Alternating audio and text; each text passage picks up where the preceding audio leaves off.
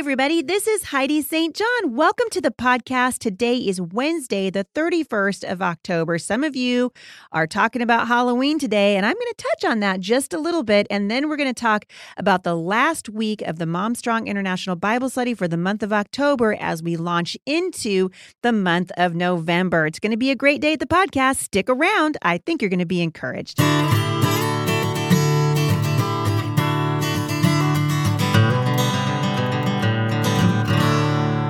So our family is in the middle of a little bit of a break right now. We appreciate your prayer, and we just know that we're going to come back refreshed and ready for me to hit the road. I will be heading over to record at Family Life Today with my friend Dennis Rainey, and then from there, I'll be jumping a plane to Boston to speak at a women's event. So I'm really excited about that. If you're in that area, I have a feeling that they are still taking tickets, or they're still selling tickets. So head on over to HeidiSt.John.com/events, and you can see not only where I'll be this next weekend, but also what my speaking schedule is for the year 2019. My speaking schedule, by the way, is pretty well full.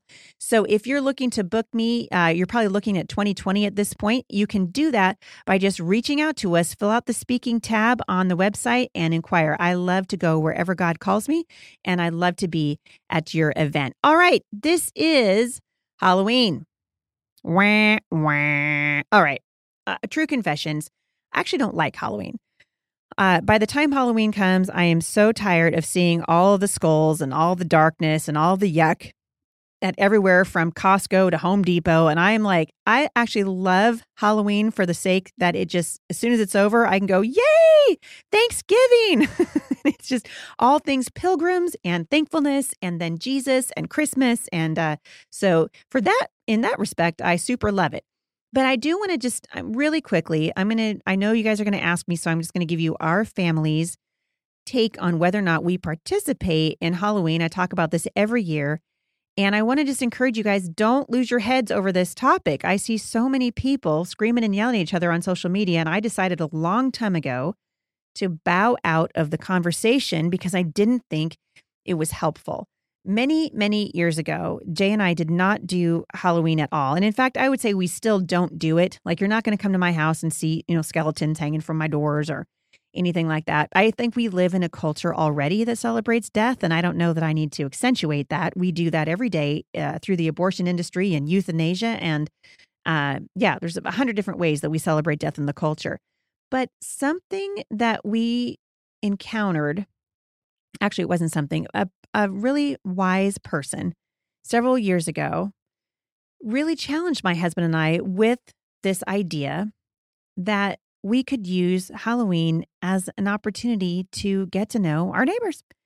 And he said, what other day is it? And he's completely right about this, where people will come to your door and just talk to you. They'll come to your door, and yes, they're there for trick-or-treating. But he said, I know so many Christians that, they don't open their doors and they won't talk to people. So they turn off their lights and they close their blinds and they pretend like that night's not actually happening. He said, what would happen if you took the opportunity to introduce yourself to your neighbors, kids in the area, give them the biggest candy bar that they're going to get in the area, and then use it as an opportunity to speak into their lives. And so that's what we've done for many, many years. We live out in the country now, and actually nobody trick-or-treats where we live. But I just want to encourage you, this is not something I think Christians should be arguing and fighting over and parading around like peacocks about either, because we, like Paul, we take so much pride in the fact that we don't do it, or so much pride in the fact that we do it, that the message on both sides is pretty well lost. And so if you choose not to participate, that's fine, but please don't slam your other brothers and sisters in Christ who might be opening their doors to trick-or-treaters, because we really don't know what the Holy Spirit is doing in the life of another brother or sister in Christ who maybe like me decided, we're going to open our doors to trick-or-treaters and we're going to be kind and admire their costumes, well, the ones you could admire, and use it as an opportunity to be salt and light. So that's really all I wanted to say about Halloween, other than the fact that I'm really, really glad that it's over. As of today, tomorrow, it'll be the 1st of November. We're coming into what is, for me, the most wonderful time of the year. I love Thanksgiving. It's my favorite holiday because it's all of the family togetherness and all the food without the fuss and the pressure of presents. And so for me, this is the most wonderful time of the year, and I'm really excited about it. My sister Haley came over a few weeks ago when I was traveling somewhere, and she decorated our whole house for Thanksgiving. And I think I cried like a little girl. I was so pleased that she would have blessed me in that way. So whatever we can be doing to bless each other, this is the time of year to really start thinking about those things. All right. So today, because it's Wednesday, we're going to talk about the study at Mom Strong International. We are in the very last week of the study that has been going on for the whole month. And here's what I find really exciting about coming to the end of the study on truth. First of all, hopefully you are really learning what it means to spot truth when you see it and to share it with your kids. And so next month, we're going to take what we've learned and we're going to walk out confidently onto the battlefield, knowing that we've been listening to the heart of God for people, which is why I mentioned Halloween. God loves people. Those people that are trick-or-treating in your neighborhood, he died for them. God sent his son to die for those people. He loves those people. And whether or not you decide to go out and actually trick-or-treat with them, can I just encourage you to have God's heart for people? Because all month long, we've been making a case for believing and knowing that God loves people and that he is truth. Jesus said, I am the way, the truth, and the life. Jesus is truth. How are they going to know unless you tell them? Last week, we learned about the necessity of courage, right, in the life of a believer. And now we're going to turn our focus to living in such a way that we learn to boldly speak the truth that God has shown us to others. We are living in a time when it is easy to communicate with people. We can talk online. We can use social media to make a case for or against something. We can talk on our phones, through books, through music. But here's the thing. We were born in need of community. And that community needs an honest communication, especially where issues of truth are concerned. But before we speak, we need to listen. So this week at Mom Strong International, we're going to start by listening to the heart of God for people. And I want you to, we're writing out a whole bunch of scripture passages. If you're not doing this with me, I want to encourage you to do that. It's just $2 a week or $8 a month. And for that $2 every week, we are writing out a Bible study for you, one that you can do with your children. You have free copy work up there. So I want to encourage you to take advantage of that. But what it comes down to is that the basis for speaking at all should always be love. The Bible says that everything we do should be motivated by love and done in love. And any other way that we do it is not God's way. So think about with me for just a minute, a time when you did something that didn't reflect the heart of Jesus and you looked back on it and you thought, oh, I wish I would have done that better. Have you ever been in that place? I know that I have been in that place before, and we want to not be in that place. We want to be in a place where we're listening to the Holy Spirit and we're moving when he says to move. I have often said to my children that their father and I, our primary responsibility as parents is to get our children to adulthood, to walk with them through their childhood to adulthood so that they arrive there with as little regret as possible. And one of the ways that we do that is by learning when they're very little to lead. And once we know the heart of God toward people and we've listened to his still small voice, and we've learned about his amazing love, it's time to begin to lead. The gospel should motivate us to action in every area of our lives. And I think we don't often think about ourselves as leaders unless we have an official title, but God doesn't see it that way. Listen to how the Apostle Paul sees each of us as God's children. In 2 Corinthians 5, verse 20, it says, we are therefore Christ's ambassadors, as though God were making his appeal through us. We implore you on Christ's behalf, be reconciled to God. That's you. That's you, teen who is listening to this. That's you, mom in the shower. That's you, dad who's listening while your wife's cooking dinner. You're an ambassador. According to the Apostle Paul, we are ambassadors for Christ. So what's an ambassador? It's an accredited diplomat. This is the dictionary, sent by a country as its official representative to a foreign land. Yep, that's you. We are God's diplomat, sent on his command to go into all the world, there's your foreign country, and represent the kingdom of heaven. So here's a great question on this Halloween day. Are we representing him well? Are we teaching our children how much God loves people? Are we teaching them about his standard, about sin, about eternity? You see, God's word should change people, not the other way around. So look with me for just a minute at Hebrews chapter 13, verse 7. Remember your leaders who spoke the word of God to you. Consider the outcome of their way of life and imitate their faith.